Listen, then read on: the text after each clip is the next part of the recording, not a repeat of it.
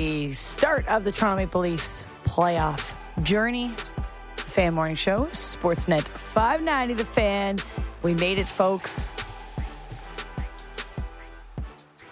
The march to the big dance? Is that still the same thing? Is it a dance? I don't know. There were Last Dance vibes, but those Last Dance vibes were last year, weren't they? We begin the journey. The second Last Dance. Will there be a third? Ooh. Don't ask questions that... It's a multi-layered question. The tarot cards, we can't bring those back. Well, yeah, we'll let the Folks spirits are not decide interested. if we need to deal with that tomorrow or next week, 2 weeks from now. Well, we made it, folks. Maple Leafs start Game 1 of the Stanley Cup playoffs tonight against Tampa Bay Lightning, and Justin and I will be in attendance. What a night ahead. We weaseled our way into the arena somehow, which is very exciting. Somehow we've got the big invite to sit in the big old press row. Invite, or do we invite ourselves? I don't know. The invite came across email. I don't know how it happened, but I said, yep, I'll be there. I might have invited us.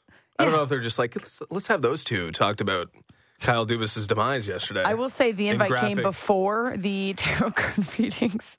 Yeah, definitely. I'm excited. I'm fired up. What is the feeling for you, though? Is there a pit in the stomach, or is it just Man, pure I'm excitement excited and joy? today. Really, it's like... Have you It feels convinced? like a blank slate coming in. Okay, really. that's good. Blank slate is good. I hope the players on the ice feel that way too. But there's a different level of confidence, and I'm not just saying it for me, but I'm seeing the majority of the people online, people I follow, which is a lot of. That's the thing. Well, it's a lot of people that are obviously Toronto based, but people that don't live in the city of Toronto. I almost feel like it's stronger outside the Toronto base or the Toronto core. The folks that cover the game, not in the city of Toronto, have a lot of faith in this Maple Leafs team being bigger, better, stronger, more confident, ready to rumble, ready to slay the Dragons. And so, I mean, if the insiders say it's going to happen, it's going to happen, Justin. If it truly is a blank slate, I mean, there's no excuse, right? Like the caveat for all this is like, yeah, the Leafs should win, but historical context, both teams, one being immensely successful, the other being not successful at all. So blank slate would be the best thing, the best possible thing for this Leafs team. Because, yeah, if you look at it objectively, and we'll talk about it with our guests, we got a good guest list today. But if you look at it objectively, it's hard to put the Lightning on par with the Maple Leafs. But again, there's all that other stuff. It's not a clean slate. Not the cleanest of slates. We will take your calls as well later in the morning at 7:30. We'll give you the lines, the numbers to call in. We want to hear from you. We're just going to open it up and just catch the vibe. How are Leafs fans feeling this morning? Is this the year? Is this the round? You got to win 16 games from now until the end of the playoffs to hoist the Stanley Cup. Can they do it? Where's your level of confidence? Is it really that different of a team? We'll take your calls at 7:30 in the morning. We got Luke Fox joining us at 7, and Steve Dangle, the pulse of how the Leafs Nation is feeling at 8 a.m. And then Thomas Caberlet is going to join us at 8:30 before we do the little baby wake and rake. What a get. Great lineup. Big day in Leafs Nation today. Thomas Caberlet, Luke Schen's neighbor.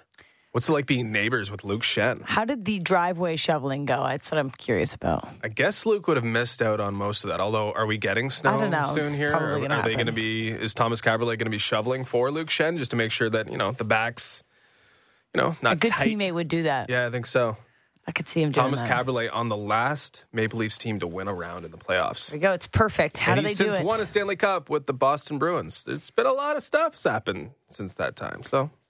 Well, last night we got to kick off the Stanley Cup playoffs with 4 games. The Bruins won, Carolina won. The late night games, though, Minnesota in a double OT defeat of the Stars, and then in another OT game, just one, Kings beat the Oilers. So kicking things off with a couple different results than maybe we had thought. I think my 2 Western Conference finalists, we'd filled out our bracket yesterday and correct. lost last night, which is not a great start. Another It's early. disappointing one for Edmonton, giving up a game-tying goal with 17 seconds left, losing in overtime.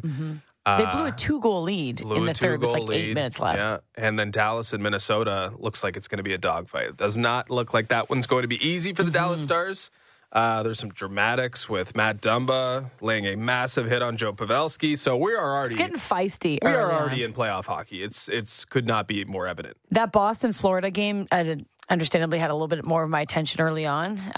Jays didn't start till 8, so it was good to get a little bit of East Coast hockey in. That looks like it's going to be a fun, gritty series as well. Give me some takes on that. You feel any better about the Leafs after watching that? Oh, it's too early to say so. I mean, I would say the Boston Bruins are they're down bad right now. They have a big bug going through the dressing room. That is important to remember, yes. The guys aren't feeling the healthiest right now. They did miss Patrice Bergeron last night. I'm going to wait to make my judgments on the Boston Bruins. I'll just say they looked human last night. They didn't look like an historically brilliant team by what we saw last night. It was a very physical game between the two of them. It didn't look like they were able to, at all times, match that level of intensity. The Florida will be a tough out. This isn't going to be a sweep central. I say that now. Alex Lyon made some unbelievable saves, and then also made some, your first 5 games in the NHL. Yeah. I will say, I think it could be a sweep, but it's going to be a hard-earned sweep because Florida, give them credit. I mean, they really, really matched Boston physically, and I think that's the blueprint, right? If you let Boston just be bullies out there, they're going to beat you because they can just do whatever they want and they can overmatch you physically, and that will lead to good things happening for them. But Florida stood toe-to-toe with them, and I think that got them not only in the game, but had them kind of dominating the run of play for a large portion of that game, although it seemed like the better chances went to Boston, the breaks went to Boston. That crowd was, it's just... What a day in Boston yesterday. Do they do Cochise is the song, I think, that they play? What? Did you see the opening yesterday? Cochise? Cochise. What did you just say? I think it's Cochise. I can tell you what that word is that you just said. I don't know what it is either, but it's the song that they play. Did you see the opening? Because you went to a Boston game this year. The montage on the television. No, when they skate out on the I don't know, man. I don't remember. You say I'm not the music guy. Audio Slave. It's a big, it's a good Audio Slave song. Oh, yes. I know what it looks like written on my iPhone, but I've never okay, so there never you heard go. somebody say it out loud. Okay, so you just decided to never try to pronounce it? No, I exactly didn't. Okay, so you know the song. Did they play that in the regular season when you were there? I don't remember. Sorry. Well, maybe they didn't, because I don't know how you could not remember that. I don't remember walking around TD Garden early. Having 16-ounce Trulies. There were some big bevies. But no, the vibe I've been to playoff games, and so have you, at the Garden, and it is a level of intensity that I hope we see tonight. And that's kind of where I was getting at before I said Cochise. It's a different world. And I think they do it all the time, but playoff games in Boston are intimidating, and I will round this off by giving Florida credit for not being intimidated, knowing they are the worst team, knowing that really they have no chance even if they play but they fought, really, really well. And nail to get into the playoffs, and I think that actually that bodes well to them. And I think, the best thing that the Leafs could hope for is Florida making it really, really difficult on them and having them feel that series when they inevitably move on? Yeah, and they will. But I was impressed with the level of effort because sometimes you make yourself, we got into playoffs. Thank God for Matthew Tkachuk's dad who came in and reamed us out and helped us get our way into the playoffs. You're right in the back of Alex Lyon. Yeah, your guy was up and down last night. Yeah, and that's fine. And it's fine. Yeah, I mean, it's not going to beat the Boston Bruins, but it's fine. No, it's not. But he had some really big saves. Anyway, Boston and Florida, I think, will be a fun one. I did do Bunker's bracket yesterday. Just want to give that. What did he go? I mean, it's serious picks, but did he have a successful night? Did he have a strong night? He did. Remember, he picked the Kings over but what the about Oilers. The other ones? He had mostly favorites. He picked favorites. So 3-1 Bunker night. People are a little controversy thinking that he, only went to the right. He did he's right paw dominant. I'll tell you, I measured it out.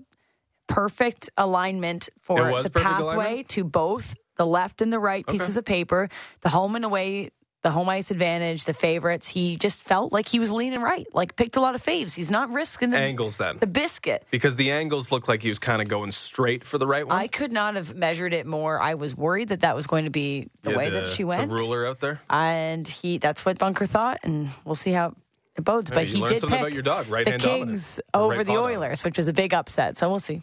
Yeah. Maybe. He did pick the Maple Leafs, though, so people were like, oh, redemption.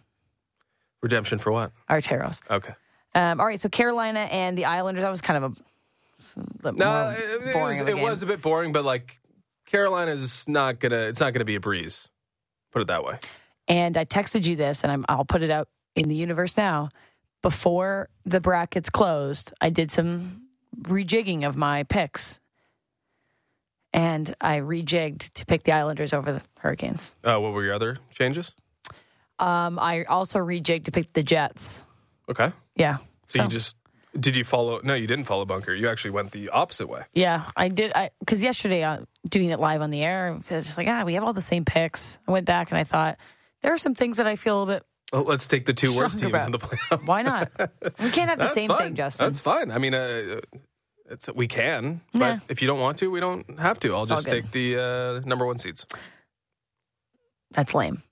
I'm going to go with one or two upsets this playoffs. Okay, that's your look at last night at game night one. We've got another full slate tonight. The big one, of course, 7:30 p.m. Tampa Bay rolling into town against the Maple Leafs.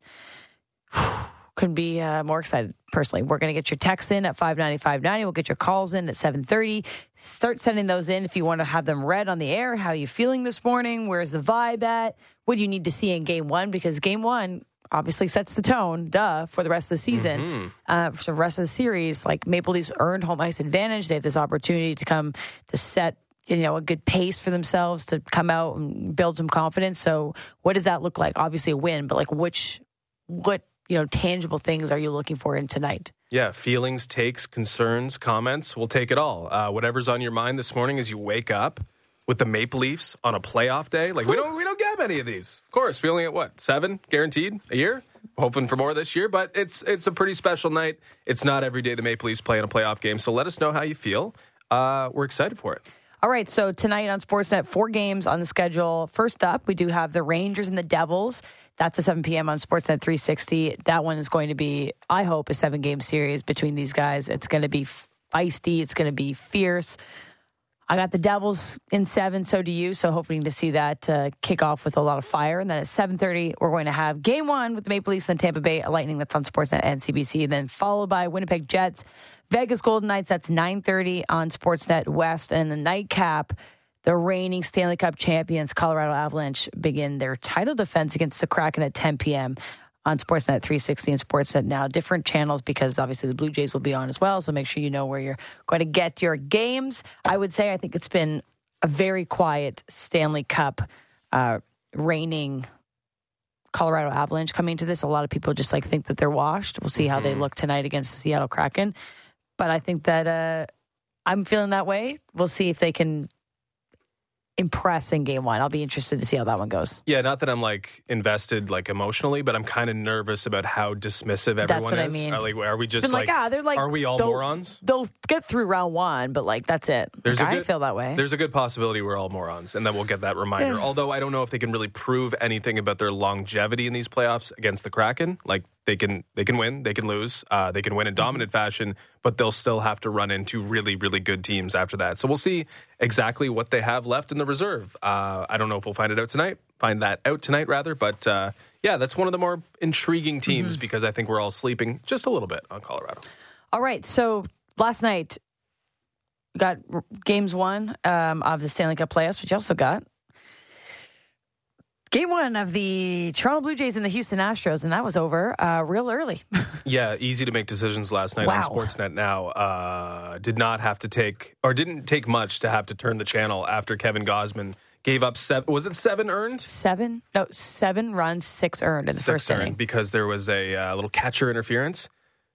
I was shocked at what I was witnessing with our guy, Kevin Gausman. Yeah, it was a little surprising. The steady, a lot surprising veteran point of this rotation came into last night. I thought, all right, here we go. Let's roll through. It's a big spot. It's Kevin Gausman. Confidence is high. Career high, 8 runs, including 7 in the first inning. They lose 9-2 in the series opener to the Houston Astros. Career worst in his runs allowed. He threw 55 strikes on 93 pitches. I will say after that first inning, he found a little bit of resolve, but it's over. No, it's over. It's over. Especially against the Houston Astros and Christian Javier.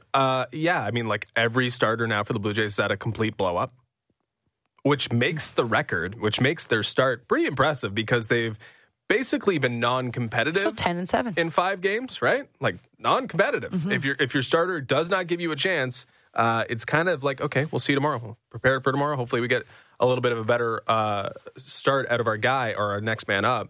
And you look around, it's like, okay, you're allowed to have a blow up each, a couple per season, 100%. But now this is every guy who's hit that check mark early on in the season. And I guess you say Kikuchi, maybe not the most consistent, but his blow up was the least. He should be number one in the rotation at this point. and again, like that's the thing. It's just like Kevin Gausman's not going to have many outings like that, but you need reliability. You need to just be able to count on things, and not to say that you can't count on Kevin Gausman anymore. Of course you can. That feels like the blip of all blips. But this is like, it's just like every night you don't know what you're going to get from this starting rotation. And it's frankly concerning. Especially when you were expecting to know what you were going to get yesterday with Kevin Gausman. Just honestly, like it is one of those flushable games. I have an extreme level of confidence in Kevin Gausman. It was just crazy to watch. I thought, wow, I have a new proposal for the Wake and Rake. You know, the Nerfy, well, the Yerfy, yes, for a run in the first inning should be our new pick, because the Toronto Blue Jays have tied for the Red Sox the worst first inning ERA in the MLB. 11.65 ERA in the first inning. So if you're looking for a new bet to ride, at least until things get a little bit more solidified with the starting rotation, a Yerfy, a run in the first inning, and maybe we locking that in. Yeah, we're going to have to probably pocket that. That makes a lot of sense given that what we've seen. I don't know. It's a pretty bad way to start your games. Like, I mean, it's a long game. There's 9 innings, but you get blown up. Not even blown up. Like, obviously last night's, I think, an outlier. 8, 7 runs in the first inning is quite a lot. I don't see that being replicated. Non-competitive in the inning, too. Yeah. It wasn't like, a couple bloops and then you gave up one bad mistake. It was just like, nothing is working here. Like, this is falling apart very, very quickly. But even just, 11.65 ERA in the first inning of each game. Obviously, yesterday helps tip that a lot higher. But being behind early on in most of these games is a real tough way to start a game. But I will say that the Blue Jays have found some resilience. They found a way, obviously last night excluded, to come back. They've had a lot of comeback wins already. They've found ways to win games from behind. That's a really good mark of a team that's dialed in terms of like leadership and finding a way through things. It's early on in the season, but if I'm looking for a glimmer of confidence, it's maybe there's a little bit of unity in that dugout, like that clubhouse, to say, all right, like, we're getting behind. We found a way to come back. We've had some resilience. Last night wasn't the case. They went 1 for 10 in the top third of the batting order. Like, they need to get some offense. But when you're down 7-0 to start a game, maybe you're feeling, all right, this one's out of reach. Like, you're a little bit less dialed. But I will say Blue Jays traditionally this season have found ways to come back and win with the worst ERA in the first inning. So, I don't know, looking for something to find tangible about the way that they started 10-7 and 100%. won a couple games like that. The starting pitching has been bad to start the season, if not bad, like disappointing at the very, very, very least. And you mentioned the first run. I mean, or the first inning rather. That's really, really difficult to overcome over and over and over again. And yet here they are standing at 10-7. You can look forward to this road trip. It's difficult. I mean, now you're trying to salvage, I think, like, can you get 2 out of 4? You want to get 2 out of 4 for sure. 3-3 seems ambitious to close after wasting the Gausman start. I guess you will get another one at Yankee Stadium. But yeah, there are some things that this team needs to iron out. But the fact that they've been able to do more than tread water is definitely encouraging.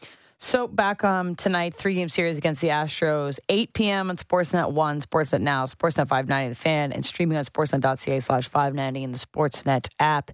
It will be Chris Bassitt on the mound today, 1-2 with a 7.63 ERA. So I have seen more positive signs from Chris Bassitt since the beginning of the season. So it's got a big spot tonight, certainly, to continue that. Yeah, it's definitely been up from his debut, but you couldn't not go up from his debut. That's because right. It was that bad. But yeah, he's definitely shown signs of being the guy of last year as opposed to the first impression. So we'll see if he can continue that momentum. All right, let's shift to the Toronto Maple Leafs and the Tampa Bay Lightning. They held their final pre-playoff practice yesterday. Lots of practicing, eh? They kind of like pedal to the metal over the weekend. Three straight practices, you want to keep no your day legs off. There. I don't think they're like running shuttles out there. I kind of expected them to have the day off yesterday. Just saying. Here are their lines from Monday, because this is the most recent sample of what we might see tonight. Bunting, Matthews, and Marner. Mm-hmm. Tavares, O'Reilly, and Nylander. Kerfoot, Achari, and Yarncroke. Zach Aston-Reese, Kampf, and Lafferty. Any quibbles there? No. You like it? We're doing O'Reilly second line. I think you like that a little bit with the Tavares sheltered, or no? Yeah. I mean, you couldn't. It would have been insane to come back this year after it failed so spectacularly last year to do the exact same thing. Now, it wasn't the exact same thing because Tavares had 4 different wingers at times in the series last year. So they did try things, but nothing worked. And what they landed on was, Nylander and Kerfoot, I believe, to close. And that didn't work. So doing that precise thing would have been an interesting decision from Sheldon Keefe. I'm glad that they're able to tacitly admit that there was an issue and try to fix it with Ryan O'Reilly. I wouldn't be surprised if, and this might lead into our next discussion with our keys to Leafs Lightning, that we might see O'Reilly third line center at some point just to keep that strength down the middle. This is how things look like they're going to shake out game 1. See how it goes. I think that obviously if you get a win and things are rolling, you see a little consistency, but I know that that's part of I think that's a jump point to what we're doing here with the 3 keys, because that's my number 1 key is kind of the opposite So of we're going to do 3 keys to Leafs Lightning. We've picked 3 things that we think will be, X factors, important things for the Maple Leafs to do to win this series. To have a different result. My number 1, as mentioned, okay, so you got the option to do things. That's great. But I think the number 1 thing, especially for Sheldon Keefe in this series, is to resist the urge to make changes and to trust what you have. Last year, he was reactive, reflexive, antsy even, unsettled, uncertain, whatever you want to call it. He was all those things against the Tampa Bay Lightning last year. After wins and losses, he seemed to be searching for something rather than trusting what he had. And there are tons of examples of this, but Alex Kerfoot in the first 4 games played on 4 different lines. He went from the first line to the second line to the third line before being promoted back up to the first line in game 4. Bunting, scratch to first line to fourth line.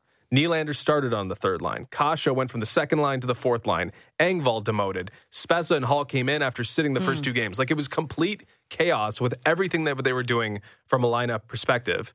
And I think that ultimately set them up for failure. That is too much change. You cannot be just blender every night and expect to have some semblance of consistency. Now this year, last year I think it was born out of necessity. They weren't as good. They didn't have sure things. They didn't have things that they could trust clearly because Sheldon Keefe didn't trust it. This year it should be easy to trust. There's no excuse not to trust it. This team is more trustworthy. They are deeper. They have more utility everywhere in the lineup. There is the Matthew Knies temptation, which I feel like will get the better of Sheldon Keefe at some point. I see it. I see it happening for sure, whether there's pressure from management or not. I think he's going to go to that eventually. But whether you win or lose, Sheldon Keefe, at least early on this season, or the series rather, has to resist the urge to make changes because you just read that lineup and I don't see a weakness, and they have to trust what they have because they've put so much effort into building what they will actually have on night 1 of the Stanley Cup playoffs. Trust it. That's the most important thing for Sheldon Keefe. I think the blender situation that we saw throughout the last 3 weeks headed into the playoffs was an outlier because it was load management and it was let's get some new faces in the lineup. Let's find some chemistry. Things don't matter right now. But if we see that early on in the series, it was a huge discussion point between us and everybody in Toronto. It was stop doing this. Let's let the guys get some chemistry. Well, maybe you've been able to see things at work through that process that made everybody frustrated. But you're right. This is a full new season. You don't have time to mess around. It needs to be solidified. Confidence in that. Let the players feel confident in each other as well and say, hey, we're stuck. This is us. We're going to find a way through this. We did have a text in about Yarncroke and Matthews. I wonder what your thoughts are on them not being together after they played pretty well down the stretch as line mates. I think it's more of a Bunting decision than anything. There was a lot of there was some disciplining going on with Michael Bunting, right? And I think it was building to this moment. You have to be this rather than that. And we're going to take your cookies away if you're not in column B. Ultimately, I do like the option, but the option only exists if you drop down Marner, I think, because Bunting has not been effective unless he's playing with Austin Matthews. And all these things are connected, right? So I do think that's an option that they can go to. But again, I think you should be resisting the urge to pursue those options, because like the last thing I want to see is just like, oh, Michael Bunting makes a mistake. Fourth line, let's take everyone out of the rhythm. Let's change everything because Michael Bunting made a mistake. I think that's the number one thing they have to avoid. And if things get desperate, if it's 3-1 Lightning after 4 games, okay, well, then maybe you're doing something to seriously shake up the roster. But for now, I think you have to trust what you have. And when it comes to the first line and Matthews, you should be able to trust that Austin Matthews and Mitch Marner are going to carry you through. And Michael Bunting has been proven to work on that line and has proven to not really work anywhere else. Okay, so your first key to the series was resisting the urge to make changes. My first one is winning the depth battle. Now, if you look at the top 3 goal scorers for the Tampa Bay Lightning, Kucherov, Point, and Stamkos, they've got 41% of Tampa's goals this year. If you look at the Leafs' top 3 goal scorers, Matthews, Nylander, and Tavares, they have 41% of the Leafs' goals this year. That is exactly the same. It's a good stat. So if you cancel those ones out, and I know Marner wasn't included in that because he's not in the top 3 goal scorers, but points for sure. You look at the bottom 6 of both of these teams, the Maple Leafs are better. They've actively went out to bolster their depth. So that needs to be a strong point of this series. Should I remind you about Nick Paul? No. The Maple Leafs need to have their own Nick Paul. And I just read the lines. We've got Kerfoot, Achari, Yarncroke, Zach Aston-Reese, Camp, Lafferty. You might have Nyes. That's a better bottom 6 to 8 than what the Tampa Bay Lightning have. So that needs to be a strong point. All eyes, deservingly so, will be on the core 4 and the top 6 for both of these teams, jam-packed with star power.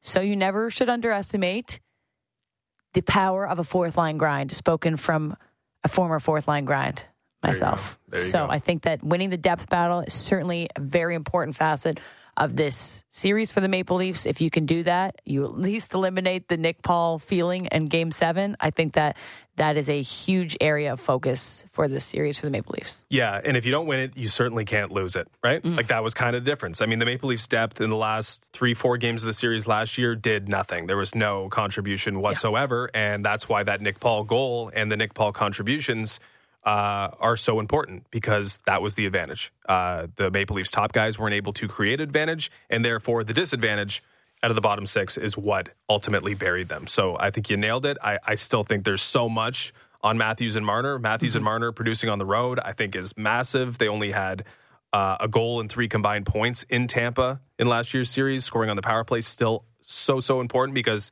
it's been an area of concern for them. But if you can get some goals from the bottom 6, if you can win that battle, it takes so much of the pressure off.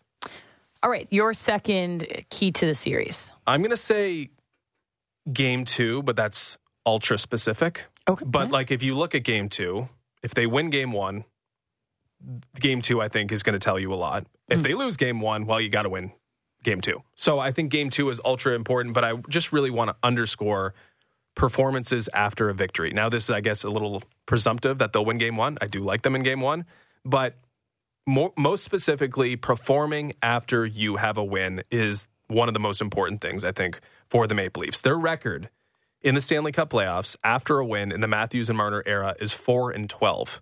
Oh. These victories have come versus Washington and Montreal. 3 of those victories have come against Washington and Montreal. So against Boston, against Tampa, it's been a it's been a massive issue. They cannot follow up one of their own victories with another one, and stringing together victories is very, very important in the Stanley Cup playoffs. They were 0-3 after winning last year's playoffs. They were non-competitive in games 2 and 4. Non-competitive with chances to take strangleholds in the series. They went up 1-0. They were brutal in Game 2. They went up 2-1. They were not very good in Game 4. If they change that narrative, they have 2 chances to do it. If they played better in one of those 2 games, or if they played as good as they did in Games 1 and 3 in those games, we're not talking about this, because they're probably up 3-1 and they're home and cool going to the second round. The record after a loss is strong, but alternating wins and losses is not going to get it done. This team has to find a way to sustain its level, to absorb the counterpunch, to put its foot on the opponent's throat. That's like the most important thing. They have to show that killer instinct. They have to be killers. So if they win Game 1, you got to win Game 2. You got to eventually buck this trend where you follow up a great performance with another great performance. That's one thing the Leafs cannot do for whatever reason. They cannot string victories together. If they do that at any point, it didn't work against Montreal. It'll work next time. What do you think that reason is? Rewatching the first 4 games of the series, you could see the urgency. Is it just like this subconscious thing where it's like we're ready, we have to start strong, we need to win this series, and then you have a good result and your level dips 5%? I'm not really sure. Is it just the fact that they're a little unlucky that a goal goes in against them in Game 2? After they did have a good start in the first period of Game 2, then they get scored on. And it's like, oh, a little deflated. Maybe it's just more of an acceptance. I'm not really sure what it is, but they have to find a way to be at 99% and then next game be at least 98. Like, you got to be as good as you were, because that's what great teams do. That kind of plays into what my third key is. But I'm going in order of like importance here. So for me, it's, and this seems cliche, but special teams, right? Of course, you want to win. You want to have the best players and you want to win the special teams. But see how many penalties were called early on? Exactly. It has yet to be a strong point of the Leafs playoff stories. That has to change. They are coming into this with the second best power play percentage in the season, in regular season, with the 26. Tampa's right behind them with 25.4. So if it's going to come down to one outperforming the other, you both are coming in with a very strong level of success. But in the 6 playoff series the Leafs have played since 2016, 2017, 6 playoff series, their power plays only outperformed their opponents once. And that was in Columbus in the qualifying round. And they still only went 2 for 13. Wow. So since the current core has been a part of the Maple Leafs in the playoffs, they've gone 19 for 133 on the playoffs, which is 16%. So that's a significant drop-off from what you're doing in the regular season. It looks like they've swapped Ryan O'Reilly and Nylander on PP1, PP2. So maybe that's something that triggers some success like into the playoffs. But both of my 1 and 2 factors are capitalizing on small advantages. If that's just the bottom 6, if that's winning a playoff or winning the power play battle between 2 teams, like they're small advantages. But if this is as head to head, as tight as a series of, we're going to see maybe 7 games like last year, it could be 1 power play goal that makes a big difference. It could be 1 massive PK. If this is going to be a game that's ref like we saw last week or a week and a half ago, you might have a lot of power play penalty kill opportunities. If they throw the whistles away in the series, even more important that if you get 1 or 2 opportunities on the power play, that you dial it in. So it seems cliche, but if you get a moment, a tiny bit of advantage against the Tampa Bay Lightning, you need to capitalize. Yeah, I think your stat is better. I'll just add this. Last 2 playoffs, the Maple Leafs have outscored the competition just 7-2 on their own power plays in 90 minutes. So 7 goals in 90 minutes on the power play over the last 2 years. Boston, by contrast, is a plus 18 in 98 minutes. So, Boston's had some success in the playoffs for the last few years. And they find a way to capitalize on those small opportunities, as you put it, to take an advantage. Last one. My third one? Yeah. So, again, the power play could be an issue after. Like, it could be something we talk about, because I'm talking about how if you are the definition of insanity, same second line, getting the same results. Well, that power play is virtually unchanged. I know you mentioned O'Reilly for Nylander, but it's still Morgan Rielly quarterbacking, and there's still some questions about whether or not he's an elite power play quarterback. But I'll digress on this. The second line, I think, is more important just because most of the game should be played at 5-on-5. We'll see how much that proves to be true. But the second line is the key to the series for me from like a matchup standpoint, and turning a liability into a weapon. I mentioned earlier Tavares' line mates in last year's playoffs. Kasha, Mikheyev, Nylander, Kerfoot. No combination worked. There was some Kerfoot and Nylander. There was some Mikheyev and Kasha. There was some Mikheyev and Nylander. They tried a lot around John Tavares, and nothing, at least in the first 4 games of the series, worked at all. They were brutal. They were complete non-factors, the second line. In the first 4 games of the series, they came on a little bit from a production standpoint, or I guess more specifically, John Tavares did. But John Tavares finished with the worst expected goals percentage at 5-on-5 among all top 9 forwards in the series. He was, I guess by that measure, the least effective top 9 forward who played in that series. And I think this is why we are seeing a change at positionally for John Tavares and in terms of his realities and insulation with Ryan O'Reilly coming in. Tavares needed help. Kyle Dubas went out and got some. Now it'll be a stacked second line with guys who would have been on Olympic teams last year if they went. Ryan O'Reilly, who won a Conn Smythe Trophy 4 years ago. William Nylander, who scored 40 goals this year. This has to be the swing. Like, if there's a difference in talent this year, which the numbers suggest they are, this is where it should be shown. The second line, as constructed this way, has to win its matchup. That means Tavares has to be part of the solution rather than part of the problem last year. Good opposition is unavoidable versus Tampa Bay, so you have to find a way to overcome it. I think a stacked second line, there's no excuse to not overcome it. The second line creating an advantage, being a weapon rather than a liability, that's the key for the Leafs from a matchup standpoint. All right. I'm bought in. Okay. That second line. You got second game and second line being very important. Second game, second line. I like that. Okay, my final one. Belief. Beleaf. Belief. Okay. I think it's between the ears. From the outside looking in, everybody's believing in this Leafs team, as we have blindly. But this year it feels different. Everything about this team looks different. You just lay out their second line as a small example of why. They've fixed holes. They've found a way to make their team better from top to bottom. They've weathered storm this year. They've had players that have outperformed our expectations. There's a level of confidence coming into this season, this postseason. It's about finding mental toughness. You've added veteran voices. You've added proven winners. You have experience in that locker room. It's about shutting out what's going on outside, not believing in the pressure being too big for the moment.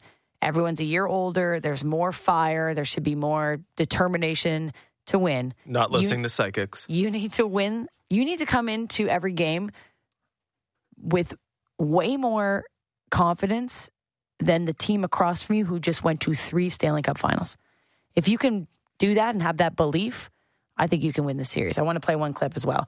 Sheldon Keefe, yesterday we talked about pressure makes diamonds in 1967, et cetera. Here's Sheldon Keefe on pressure. No, we've had lots of practice here just in getting ourselves prepared and focused on what matters. And that's really it. They're the things we can control that are right in front of us. Take care of everything else. The pressure is a privilege. There's a lot of teams that are not playing hockey this time of the year that have no pressure, and they have no privilege or opportunity to compete in the playoffs with the type of team that we have. So we're excited to get going. Pressure is a privilege. I love that. We used to say that when I was at college. If you were in a game, an opportunity that you felt pressure, that's the difference between winners and losers. If you can find a way to harness that in a positive. So pressure is privilege. You and Sheldon both quoting the great Billie Jean King. That's right. It is a privilege. They are in a privileged spot to play for this team. And we've talked about what the fans deserve, what they're owed. They're owed an honest effort. They're owed that sort of outlook, that pressure is a privilege, that you are lucky to be in the position where you can become kings, right? Are you going to shy away from that, or are you going to embrace that? Are you going to finally give the city what it deserves? Or are you going to crumble? 2 more honorable mentions. Okay. Scoring first, very important. Lightning had the icebreaker in the final 4 games of the series. Scoring second? Equally important. And also, so I had this thought in my head that Jack Campbell was not nearly part of the problem last year. He wasn't that great. Ilya Samsonov can be better. Ilya Samsonov can give you an upgrade on what you had in goal last year. Ilya Samsonov is as important as any player who's going to play in this series, and he can give you more than you got last year. We'll see if he can deliver that. I mean, we could pick goaltending as one of the major keys to this series on both sides of the ice. You've got Ilya Samsonov. I like how we didn't, though. Yeah, no, I think there's obviously, you could be like, oh, Matthews, Marner, they need to be the best players on the ice. They do. They need to be the best players on the ice. Ilya Samsonov needs to find a way to continue the success he's had in this season, especially on home ice. If you get game 1 and game 2, he's been damn good on home ice. So have the Maple Leafs in general. If he can find a way to not steal, but he's got to steal one of these games, right? Andrei Vasilevsky can easily steal a game. He can steal a series. He can steal a Stanley Cup. Can Ilya Samsonov steal a game or 2?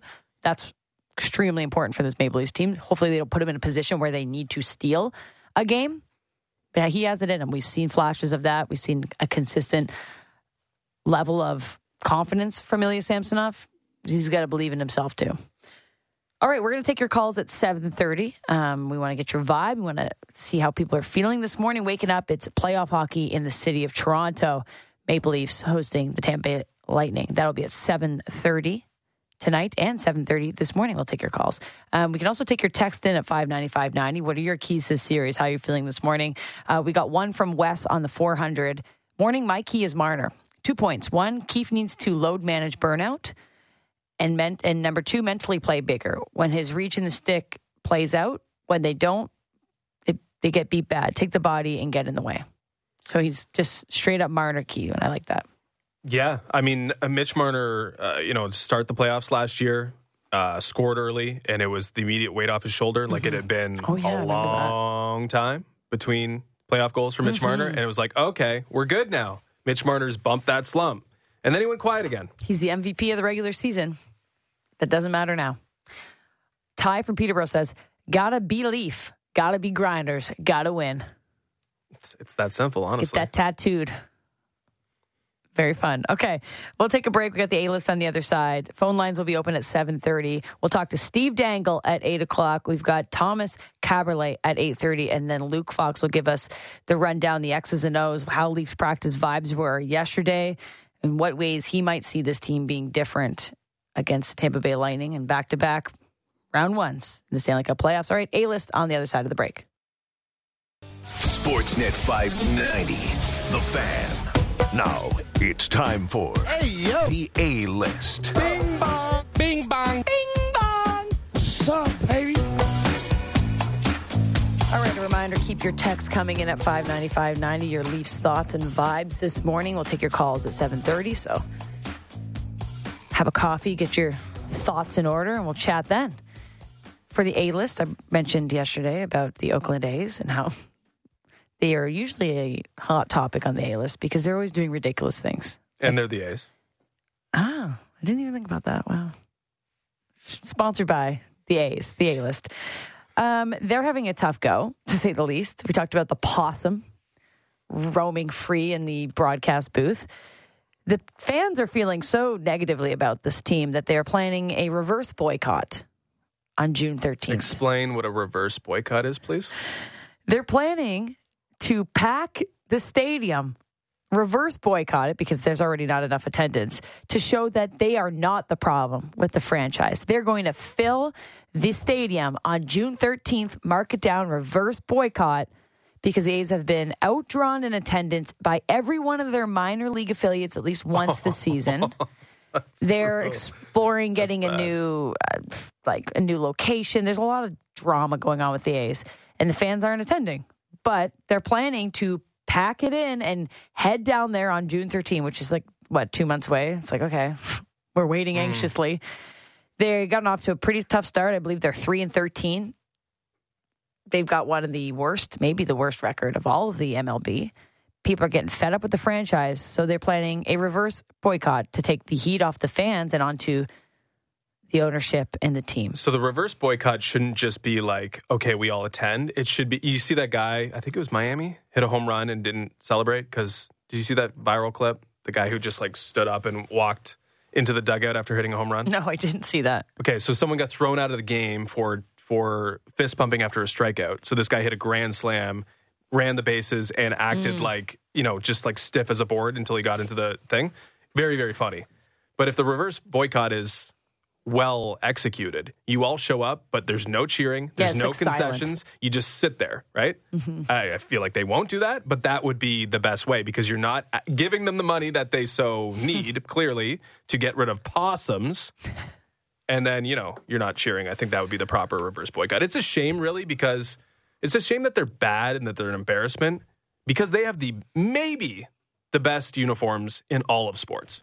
Well, that's a big statement. I do like them. The Matt Chapman pictures before he was a Blue Jay, where like, oh, what's Matt Chapman? Who's this guy? Him in that green Oakland Athletics jersey. It is a stunning jersey. It is. Matt Chapman's been beautiful. in only exclusively great jerseys. Yeah, it, I think, is the best jersey in all of sports for my money. How about I say this? I think baseball has the best jerseys in all of sports. I agree. hands down. There are some really nice baseball jerseys. What's your favorite? It's going to take me a minute or two to power rank them in my mind. They'd be in the top 5. Pittsburgh's a good one. Some Pittsburgh love. I really like the Jays are Cardinals. great. The Cardinals are nice. very good. Obviously, Yankees iconic, Cubs iconic. Yeah, a little simple. Yeah, but the pinstripe, I'm a sucker for pinstripe. I don't know. I like the Cardinals a lot. Jays are great too. Which one though? I've got a couple. I'm Team Oakland. All right, well, maybe we'll do this one day in a slow summer, mid-July, when there's legitimately nothing going on. But when we're doing A-list hours. Yeah, today is just jersey rankings. All right, well, enjoy the reverse boycott in 2 months. That'll be a fun game.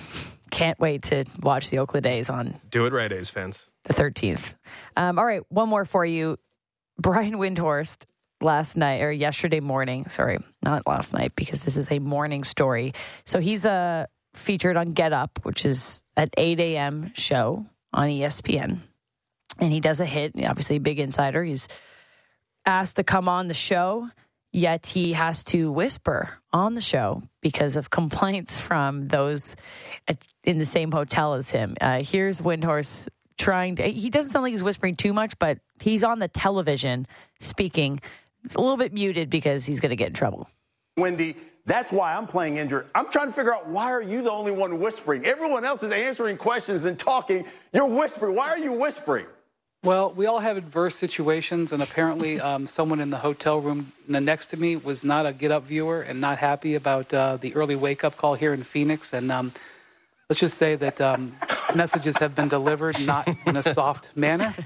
I'm trying to avoid having a rap on any part of my body. Did the hotel manager tell you, knock on your door and say, quiet down in there?